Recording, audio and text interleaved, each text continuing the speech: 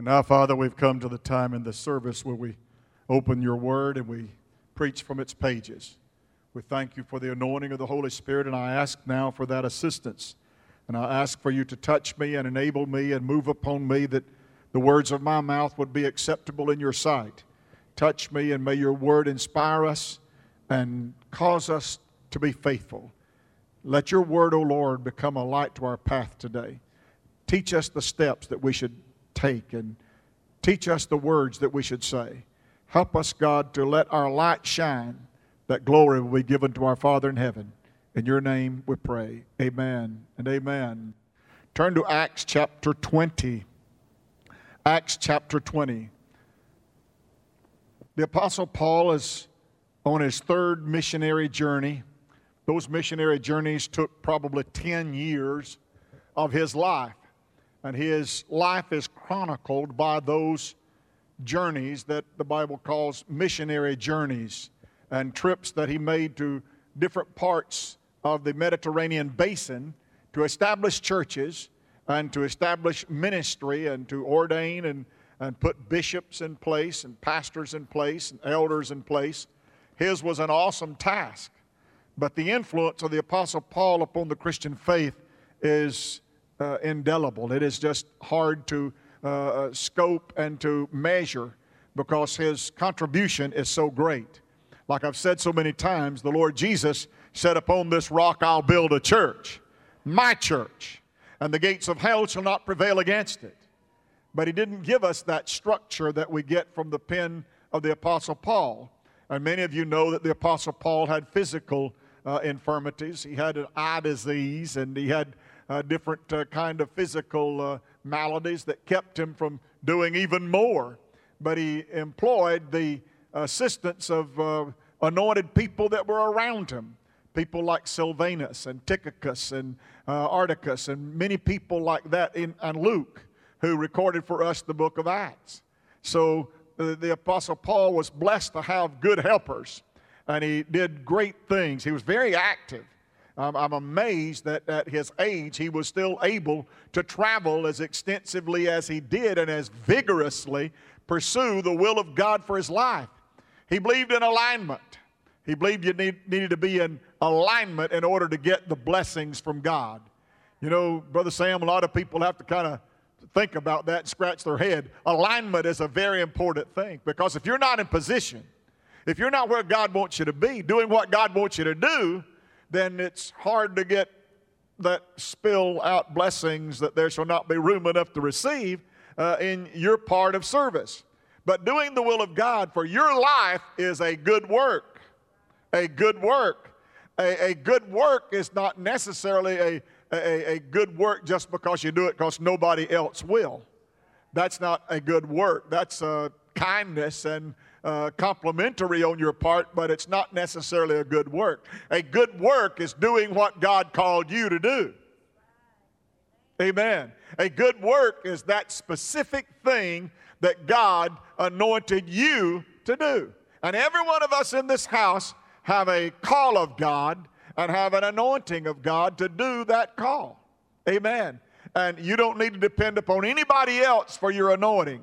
Your anointing comes from God to do what God calls you to do. And there's a big list of things that God calls people to do, everything from healing and miracles to just being a helper. There's some people that have the gift of helping. Amen. And God anoints them to be the best helper they can be. There's a gift of hospitality. There are people that are hospitable because God has gifted them in that way, and they're anointed to be hospitable. That means they're welcoming, and they're entreating, and they're accepting, and they're loving and kind. So there are many, many callings, not just to preach or sing or teach. There are many other callings that are just as important as the calling that I have upon my life. Now, you would be very, very hard on a person that is called to preach who won't preach. You should be equally as hard on people who are called to do other things who won't do those things. Boy, it's tough this morning, isn't it? So it's going to be that way, huh? All right, I'm ready for it. Turn with me to the 20th chapter of the book of Acts. We're going to start at the 17th verse. Now, this this chapter begins with an experience at a church in Troas. And how many of you know that Troas is Paul's home? It's where he was from. Tarsus, or rather, was his home. This place was very close. He was a person that was preaching the Word of God, and the Bible said he preached a long time. Amen. It says that there was a guy named Eutychus in the 6th verse, a guy named Eutychus that falls out the window while Paul was preaching. Now, Don, you'd have to say that guy was halfway in and halfway out. And he fell out. And he fell a pretty good distance, too. When he fell, he hit the ground, and the people around him said he's dead. Eutychus, he's dead. Well, Paul, the Bible said, went down to where he was. And Paul had already preached, it was nearly midnight. Now, I don't know if you could endure a midnight sermon, but Paul was still preaching at midnight. And this guy went to sleep and fell out the window. When he hit the ground, everybody thought he was dead. Paul ran down to him and fell upon him, the Bible says, and he's not dead. Life is still in him. And Paul prayed for him, and he got up, and the Bible said, and Paul went back inside and finished his sermon. You mean he had some more to preach? Hey, you better be thankful for Brother Jerry, huh? Amen. I don't go that long. Wow. After he went and raised the guy from the dead, he went back in and finished his sermon. And he'd already preached till midnight. That's quite a story, isn't it? In that 17th verse, they had sailed around Ephesus, and they'd made their way down to a place called Miletus. They'd sailed past Ephesus because Paul, the Bible said, had determined that he wanted to hurry and get to Jerusalem for the Feast of Pentecost. Amen. How many of you know that Paul was a Pentecostal? 3? Well, I can tell you all, but inform some of you folks that Paul was a Pentecostal. Was Paul a tongue talker? He said, I thank my God I speak with tongues more than you all. In other words, he wasn't just a tongue talker, he was chief tongue talker. He out-talked them all. Wow. He believed in the gifts of the Spirit? Why, yeah. He believed in healing. He believed in miracles. He believed in laying hands upon the sick and they recovered. There were miracles that were in his life that was just like in the life of Jesus. The Apostle Paul had the gift of the Holy Spirit, the gift of the Holy Ghost, and he treasured it so much that the Bible said, I want to be in Jerusalem on the day of Pentecost. He knew what Pentecost was. Pentecost means 50th day. It was the 50th day since the Passover. And on the 50th day since the Passover, the Bible said when the day of Pentecost was fully come, they were in one mind and one accord in one place. And suddenly there came a sound from heaven as of a rushing mighty wind, and it filled all the house where they were sitting, and they were all baptized in the Holy Ghost and began to speak with other tongues as the Spirit gave them utterance. Praise God for Pentecost. And Paul said, I'm eager to get back to Jerusalem because when I get back to Jerusalem, we're going to celebrate Pentecost. Well, you can't have Pentecost without Plentecost. And that may be why we don't have so much Pentecost anymore, is because we're not aware of the Plentecost that goes along with Pentecost. There's a price to pay in order to have a Pentecostal blessing upon your church and upon your life. It's not just something that you haphazardly stumble into. It's something that is intentional, a baptizing of the Holy Spirit. And the Bible said that he stopped in Miletus after he'd passed by Ephesus, the port of Ephesus, and about a day's journey away, he sent and called, 17th verse says, from Miletus he sent to Ephesus and called for the elders of the church.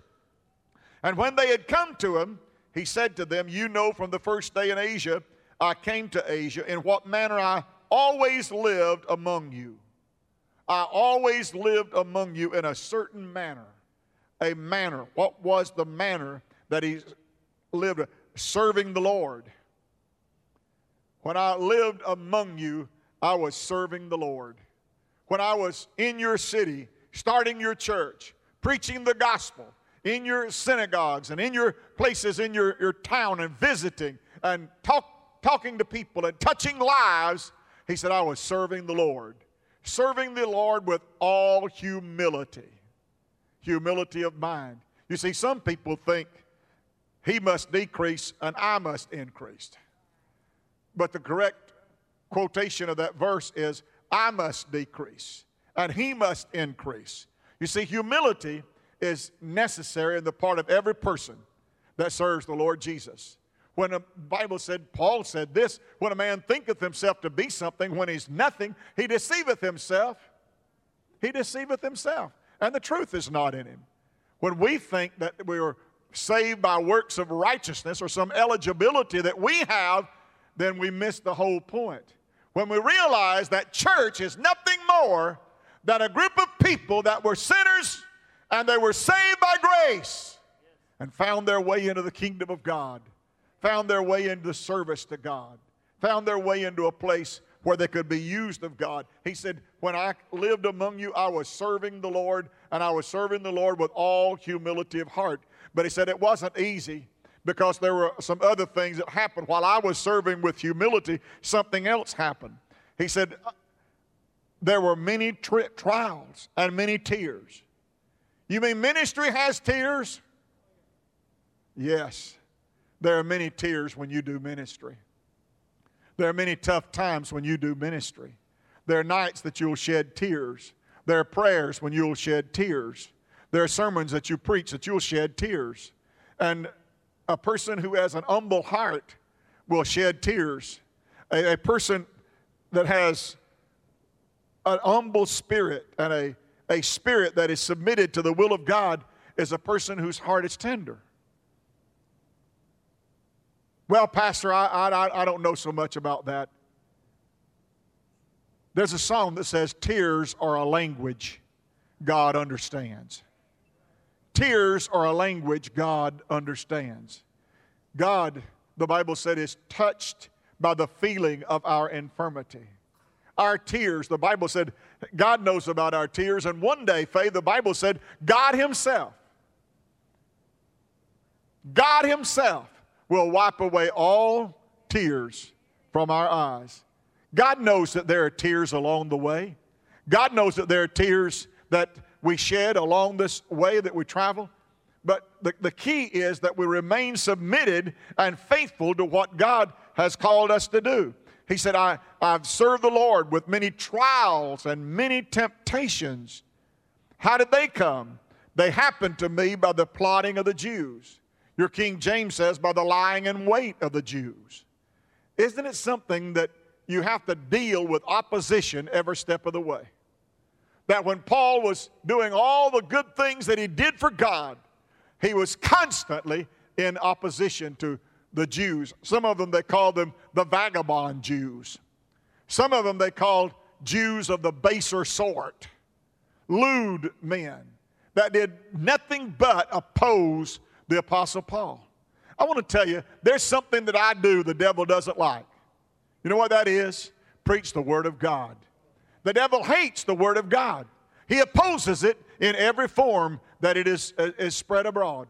He hates when it's sung. He hates when it's preached. He hates when you teach it. You know why it is? Because Jesus said, my words, they are spirit and they are life. Jesus said the Word of God is a light that shineth in a dark place until the day star arise in our hearts.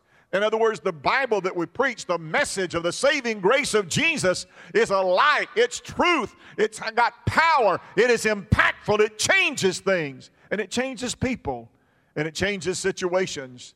The Word of God is quick. That means it's alive. It's powerful. That means it has enablement. It does great things. And Paul said, because I preach, there are many pitfalls. There are many troubles. There are many oppositions to those who preach and do ministry. And it's because the devil hates the truth. What is his name? The Bible says he's a liar and the father of lies. Well, lies will always hate the truth. And the Word of God is truth, and the Word of God is light. Paul said, I've testified to the Jews and also to the Greeks, repentance toward God and faith toward the Lord Jesus. Repentance toward God and faith toward the Lord Jesus. What he's saying is, I've repented. That means turned away from who I was. You see, when God called him, he was on the road to Damascus. He was going from house to house, but he wasn't preaching the gospel. He is going from house to house and arresting Christians and taking them and putting them in prison. He was beating their backs. He was even killing Christians, taking them captive. Yes, he was doing house to house, all right, but it wasn't serving God. But when God called him and God put him in ministry, he started serving God. When the Lord knocked him off that donkey, he said, "Who art thou, Lord, and what do you want me to do?" And he said, "I'm Jesus whom you persecute. Go into Damascus and find Ananias on a street called Straight, and he'll tell you what you're supposed to do." Amen. And when Ananias had that message from God, he said, "A man is coming. His name is Saul." He said, "Oh, I've heard about him." He said, "He's a mean man. He takes people captive." Jesus said, "Don't be afraid of him. He belongs to me now. And I'm going to use him. He's going to be a vessel. And I'm going to use that vessel to bring honor and spread the gospel and spread the word of God." Aren't you glad that God uses people in spite of who they used to be, in spite of what they used to do, that God can change them through the power of the Lord Jesus, repentance toward God and faith toward the Lord Jesus. Wow, that's powerful stuff. And see now, I go bound in the Spirit to Jerusalem. And here's what I want to talk to you about. Not knowing things that will happen. Not knowing things that will happen. For harvest, not knowing the future, not knowing the things that will happen, the best thing we can do is go bound in the Spirit. What does that mean? That means submitted humbly to what God wants us to be. That means submitted fully and committed to what God wants us to do. It means doing unequivocally what the Lord has enabled us and given us energy and calling and anointing to do and be. And he said, "I'm going to Jerusalem, not knowing the things that shall befall me there." I don't know about tomorrow. I don't know what's going to happen. But he said, the Holy Spirit has not left me ignorant, because I've got friends that are in ministry that are telling me what it's going to be like. In other words, they're telling me, he said, "I go bound in the Spirit into Jerusalem, not knowing the things that shall befall me there, save that the Holy Ghost witnesseth in every city, saying that bonds and afflictions abide me there." In other words, when I get to Jerusalem, I know I'll probably be arrested. I know that I am known in Jerusalem as a rebel, as a revolutionary. They don't like the fact that I preach the gospel of the saving grace of God to Gentiles. They don't like the fact that I have included Gentiles in the salvific work of the Holy Spirit. They don't like that. And I want to tell you, there is nothing people can be more mean about than religion. You think people get mean because of family. Brother, they get meaner about church than they do anything else. If you want to see meanness, you just let that spirit get in a church. You've never seen mean like you can see mean. Amen. Over the years, I've encountered that kind of stuff in churches, my friends' churches. One of my pastor friends from not far from here told me that a group of men came and met with him and said, "If you don't leave this church and get out of here, we're going to start a rumor about you with a woman, and we're going to destroy your ministry, and we're going to kill your ministry." Y'all look like I slapped you in the face with a wet squirrel. You mean people do that in the name of religion, Brother Jerry? Yes. Yes. Yes, and that doesn't need to be preached here. I'm not preaching about that. I'm preaching about a guy that said, no matter what happens to me, no matter what they do to me, no matter if they lock me up, if they beat me. Even Agabus walked around, you remember him? And he had a girdle, and he bound himself with it. He said, the man who owns this garment, when he gets to Jerusalem, is going to be bound.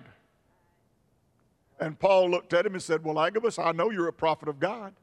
And I know the Holy Spirit is telling you to tell me that. But I need you to know and everybody else to know that I am willing not only to be bound, but also to die, that the will of God might be done. what a statement. I'm willing not only to be put in prison, I'm willing not only to have my back scourged, I'm willing not only to be put in cuffs and chains, I'm willing to die that the will of God might be done. Boy, what an attitude. That attitude would be very rare now, wouldn't it? Very rare for someone that would say, I would die. Paul said, bonds and afflictions, verse 24, but none of those things move me. Move me.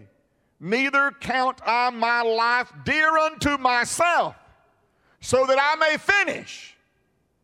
Glory to God. Many start, but not all finish.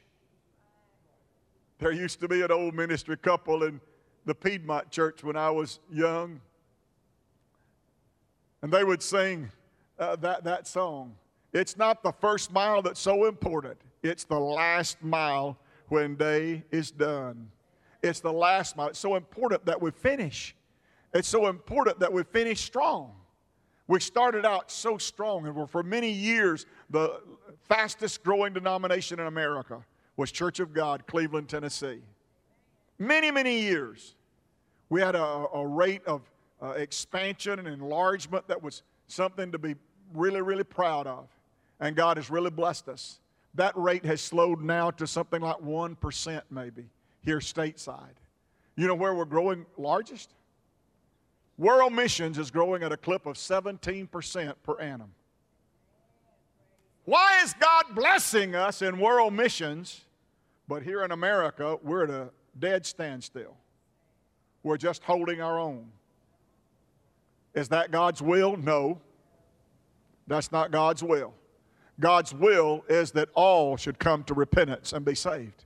God's will is that we should be doing everything that we can do to get a lost world to come to the Lord Jesus. We should be doing everything that is in our power to reach every available person by every available means at every available time. We should be about our Father's business. I can preach the rest of my time about that one thing. Jesus wants us to go. The harvest is plenteous. Laborers are few. Pray the Lord of the harvest that He'll send laborers. Instead of, Lord, send somebody to my lost person, and He'll say, no, Lord, I'm praying for laborers. God, send laborers. Send laborers. Pray for my lost loved one, Brother Jerry, that he'll get saved. Well, pray that God will send somebody to him. Pray that God will send somebody to her. Pray that God will put an event, an occasion in her path or his path so that they can be confronted with a decision about salvation. Somebody say amen. That's good preaching. Amen. Don't pray for him, he'll change his way. Well, why not pray for somebody to preach a gospel to him? Why not put somebody that has influence in his life that would cause him to want to come to the saving knowledge of Jesus? And here's the clincher, folks. Pray for the Holy Ghost to convict him. Because the Bible said, no man calleth Jesus Lord but by the Holy Ghost. And the Bible said how are they going to be saved except they have a preacher? And said, how shall he preach except he be sent? God send laborers into the harvest. The harvest is plenteous. There are a lot of people that need to get saved. God send laborers into the harvest that people will get saved. None of these things move me, neither count I my life dear unto myself, that I might finish my course. I'm going to finish what God called me to do, and the ministry which I've received of the Lord Jesus. Did he do that? I said, did he finish his course? Oh, if you'll read over in that book of Timothy, you'll find out where it said, I have fought a good fight. I've kept the faith, and I've finished my course. Henceforth there is laid up for me a crown of righteousness, which the Lord the righteous judge shall give to me on that day. But not to me only, but to all of them also that love his appearing. Praise God. Do thy diligence to come unto me. Praise God. I pray that God will start a bonfire of enthusiasm in the heart of harvest, that we'll realize that we have a purpose and that we've got an assignment and that we need to get in alignment with God so that we can make the difference that this world needs to see. I go bound in the Spirit. God, help us to do everything we do bound in the Spirit. Help us to do drive-through prayer bound in the Spirit. Help us to do ladies' ministries, bound in the Spirit. Help us to preach, teach, sing, everything we do, unctioned by the Holy One, empowered to do what we do by the Holy Spirit. Now I know that you all among whom I've gone preaching, the kingdom of God will see my face no more. Therefore I testify to you this day that I am innocent of the blood of all men. I've not shunned to declare unto you the whole counsel. Therefore take heed unto yourselves and unto all the flock. Now who is he talking to here? Who did he ask in the very beginning? Elders of the church at Ephesus. In other words, he's talking to church leadership.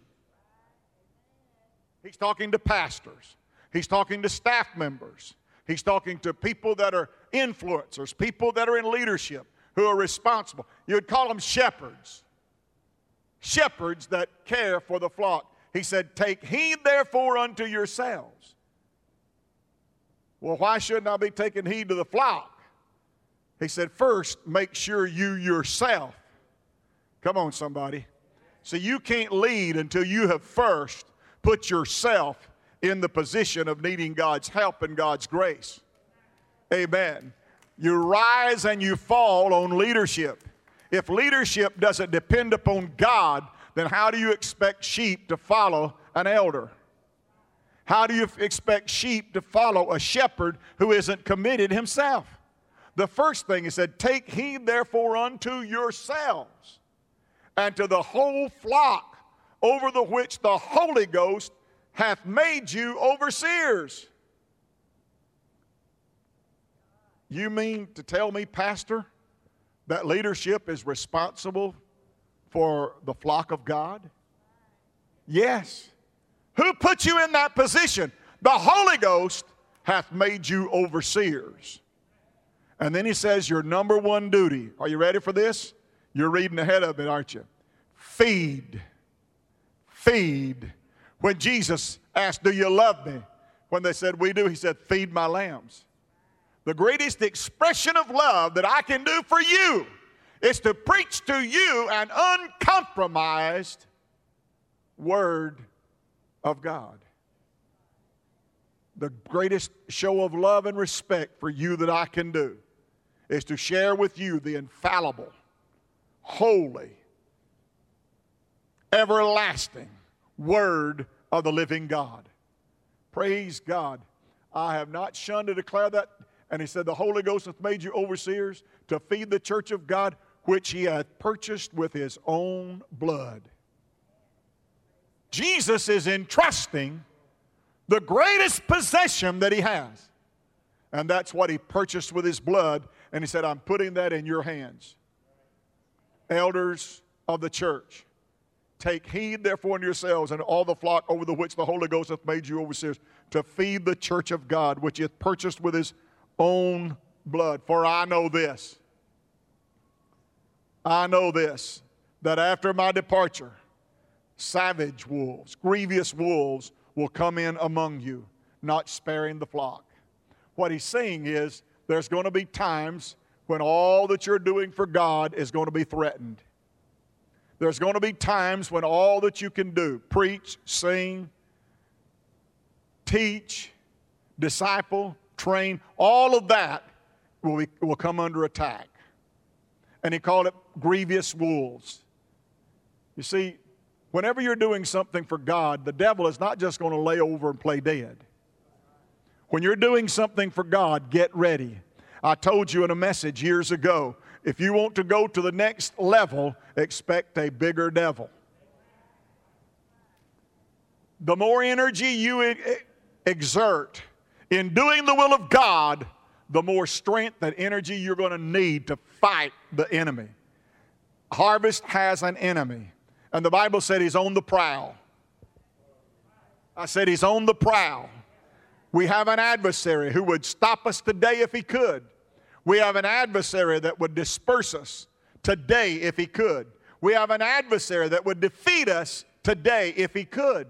And it's just the grace of God and the power of God's grace and love in our lives that keeps us from that attack of the enemy. But he said, know this, after my departure, there's going to be difficult things and difficult times. Doing work for God is not easy. There's a battle to fight. Not even an amen. I must not be talking to. Is there any fight left in you? Are you so tired of everything you've got no more fight? Has it been so tough that you're ready to quit? Are there any fighters in the house? Thank you. Is there anybody that feels like traveling on? Or would you rather just do like the crowd in the Bible? Well, let's just sit here till we die. I'm not going to sit here till I die. I said, I'm not going to sit here until I die. I'm going to keep on preaching. And I'm going to keep on living for God. I'm going to keep on telling every available person that Jesus saves and Jesus heals. It might be under a shade tree. It might be in a parking lot. It might be on a terrace row in a farm somewhere, but I'll be somewhere. Because the last day of my life, I'm going to be trying to do the will of God, and I'm going to be preaching His Word.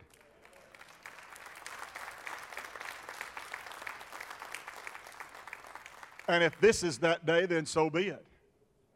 If this is that day, then okay. I don't know of a better way to go. And I wish that I could tell you that things are going to get better. I wish I could tell all of you that are watching by streaming right now that things are going to get better. It's going to get back to normal. I don't know that. I said, I don't know that. And nobody else knows that either.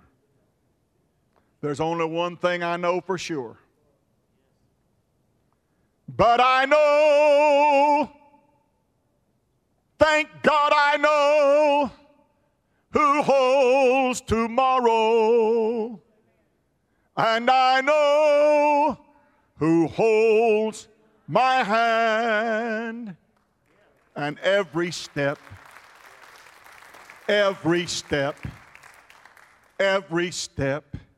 is getting brighter as those golden stairs I climb. Every burden is getting lighter. Every cloud is silver lined. Up there the sun is always shining. There no tears will dim our eyes at the ending of the rainbow, where the mountains touch the skies. Many things about tomorrow I don't seem to understand, but I know who holds tomorrow, and I know who holds my hand. And if you know who holds your hand, you can finish your course with joy. Finish your course with joy. And the ministry. I'm going to finish my ministry, Paul said. I'm not just going to finish my course. I'm going to finish my ministry, which I received of the Lord Jesus to testify of the grace of God. I'm going to finish my course. Is that your attitude right now? I'm going to finish. I'm going to finish. I'm going to finish my course. I'm going to finish my course. I hope you're going to finish your course. You know, when friends that you've known all your life, most of your life, pass on, like some of mine did this week, down in South Georgia, Tifton, Adel, Valdosta. Lord, I've preached so many times down through there. Preached camp meetings, pastors' conferences, all over down there. When they called and told me Joanne Blair had passed, we call her Mama Joe, that Mama Joe had passed. One of the kindest, sweetest, gentlest, most faithful persons you've ever met in your life. Her son is the General Director of Youth and Christian Education for the Church of God in Cleveland, David Blair. I sent a text to David, and I said, David, words cannot express the sorrow in my heart when I was told of the passing of Joanne. But for Joanne, The long and winding road has now turned to gold. And someday for us, this road will turn to gold. Praise God. That hope that we have, folks, is the one thing that propels us and drives us forward and drives us on, is the hope that we have in Christ. For if we don't have hope in Christ, we're all men most miserable. Miserable, miserable. Thank you, Father, for being with us this morning. Thank you for your word. And thank you for the enthusiasm that's in my heart to go forward for God and do what is necessary to be God's hand extended. Touch us now as we dismiss from this place, but not your sight. In Jesus' name we pray, and everybody said amen. Amen. God bless you, and God go with you.